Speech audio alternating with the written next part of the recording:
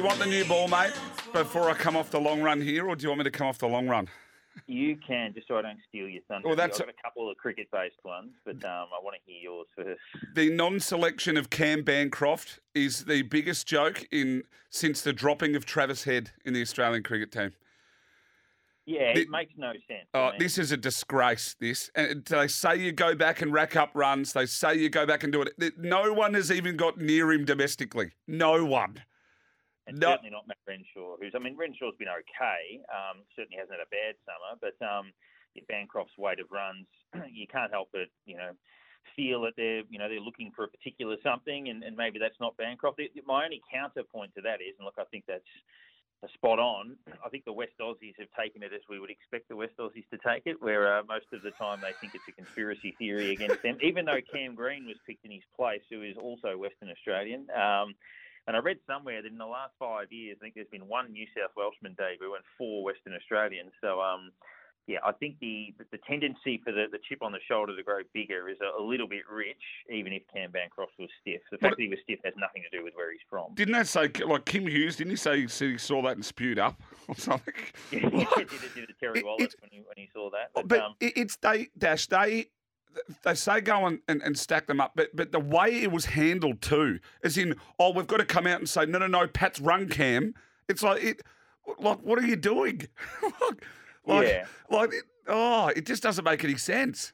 Credit to Pat Cummins, who reportedly picked up the phone and rang Cam Bancroft and had a chat to him. I doubt Pat would have had a heck of a lot to do with the decision, but that's good of him to at least do that. But yeah, look, there's been a lot of bewildering selection decisions over the journey, but on volume of runs, Bancroft covers Renshaw in terms of that squad. Look, Renshaw's not going to play unless someone gets injured, and obviously Steve Smith going up to the top of the order solves that problem, and that's been a debatable one as well. You think you'll have a picnic against the West Indies, but the whole thing has been probably typical of a lot of the selection over the years.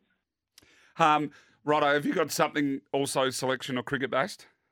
Probably just the overall summer. Look, half credit to Pakistan. They had their moments. I know they lost 3-0, but the Boxing Day test and the Sydney test, they put themselves in positions potentially to win both of those matches and then just couldn't quite hang on to it. They led on first innings in Sydney and they got within 100 runs, 5 wickets down in Melbourne. But I think if we looked at it at the start of the summer, they were going to beat Pakistan 3-0. They'll clean up the West Indies, who have, they're not a strong squad anyway, but they brought a second string one out to Australia. How we got them 2 summers in a row is bewildering.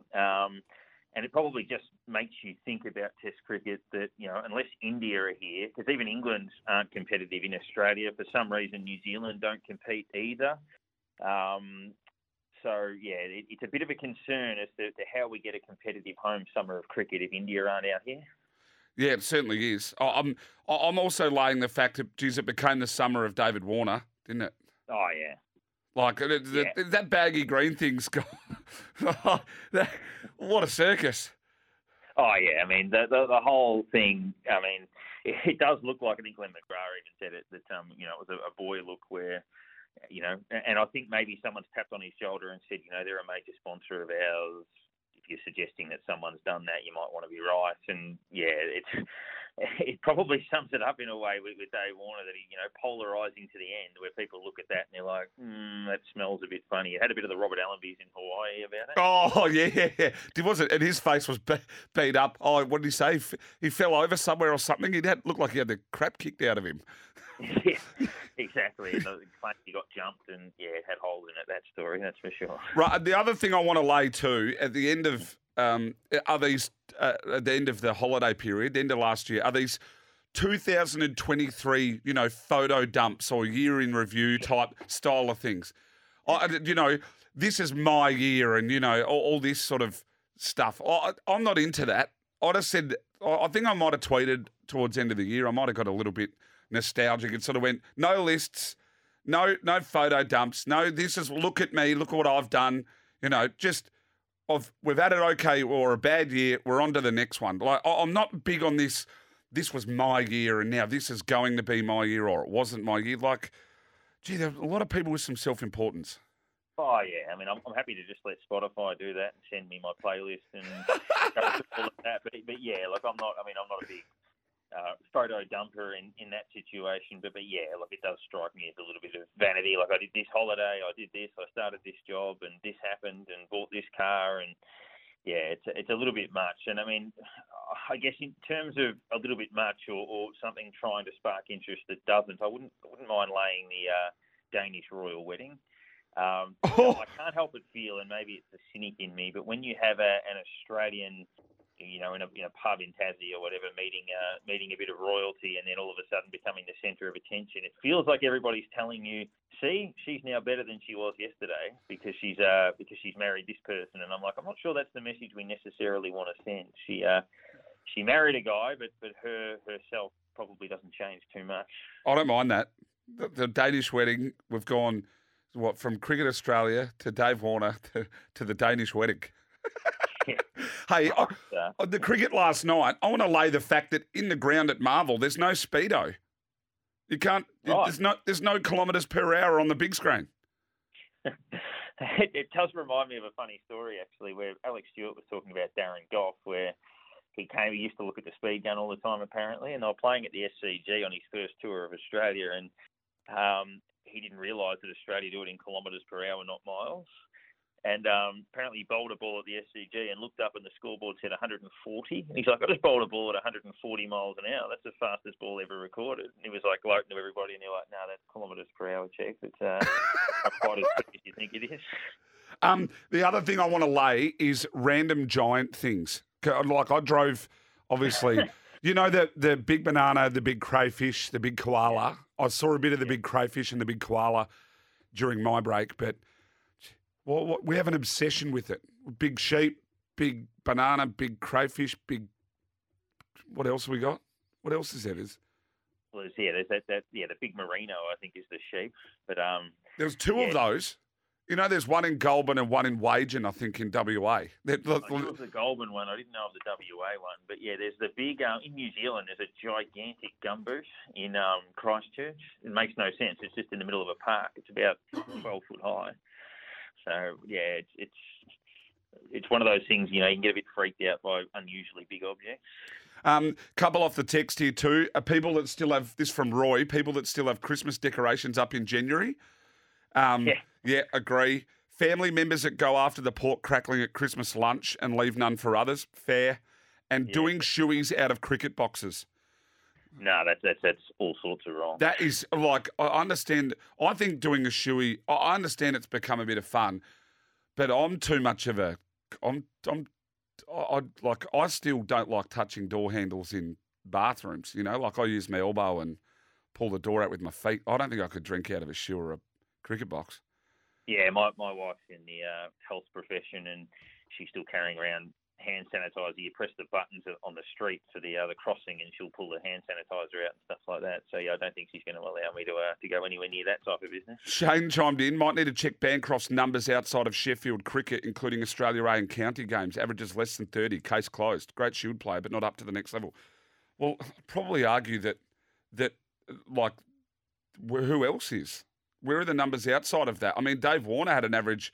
He was at an average around about 30 for it wasn't in a couple of places. Like, in the last 2 years, he's averaged 34, I think, Dave Warner. And yeah, obviously a poor average in India and England. Good career record. But Renshaw struggled on the recent India tour. I know that's different. But yeah, his numbers would be similar. And Marcus Harris might have had I know he's played 12 tests or 14 tests or something, but he might have had that record against him, and that when he's had a look at the level, he hasn't quite stood up. So you can probably find a cross against most of these players. Yeah, I think so too. Good text though.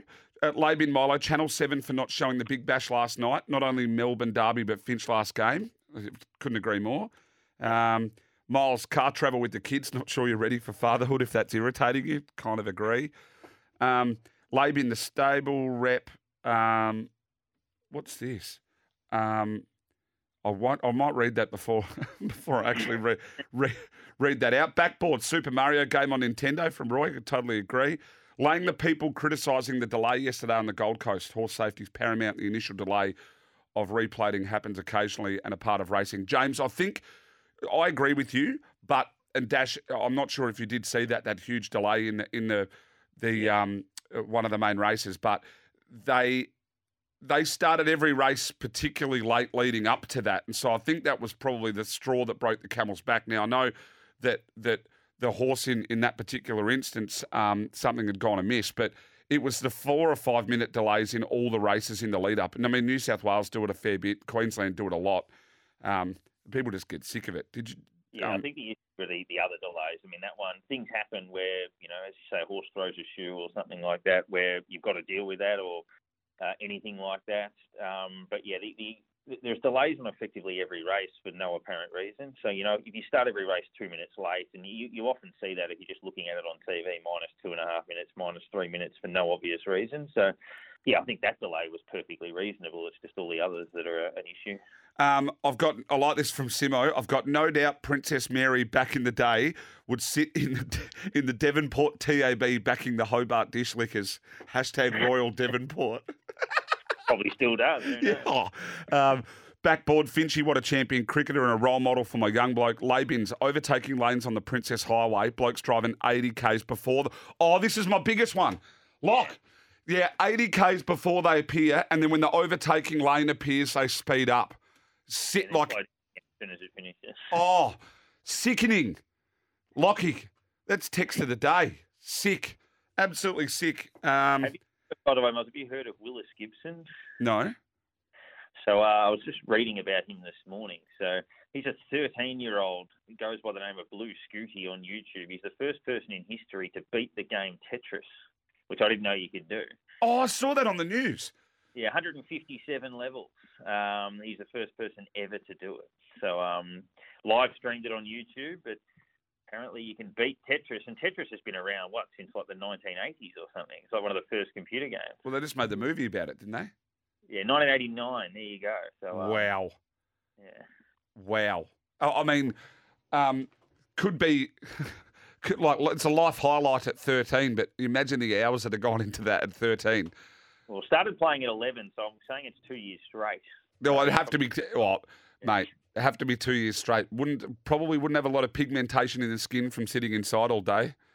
Yeah, he probably needs a bit of vitamin D or something. Hey, Dash, we're running late for the news, my friend. You've been superb. Thanks for jumping in with me this morning. We've got Steve Quick on the other side. Have you got a tip for the tennis before I let you go? What is there something that you're liking from a back-to-lay perspective or an overall winner perspective?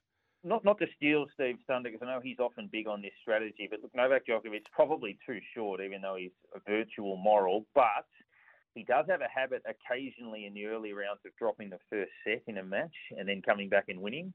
So maybe just, if you see him drop the first set, jump on Betfair and see what his odds look like for the title, and then you might just get a little bit of a boost. He might squeeze out 20 cents or something, and you might get 240 as opposed to 220. So, maybe just wait for Novak to have his customary first set drop, knowing that he'll win the tournament anyway.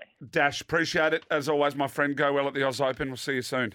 No worries at all, anytime. Darren Parkin there from Betfair, of course. I'll get to more of your lay-bins towards the end of the show. We've got to jump to the news. I'm awfully late. All thanks to Betfair. Back or lay tennis markets on Betfair. What are you really gambling with? For free and confidential support, visit gamblinghelponline.org.au. But send them in. 0499 736 736. I've got Steve Quick for about the next 10 or 15 minutes, and then 10 minutes of your text towards the end of the show. We'll see you soon.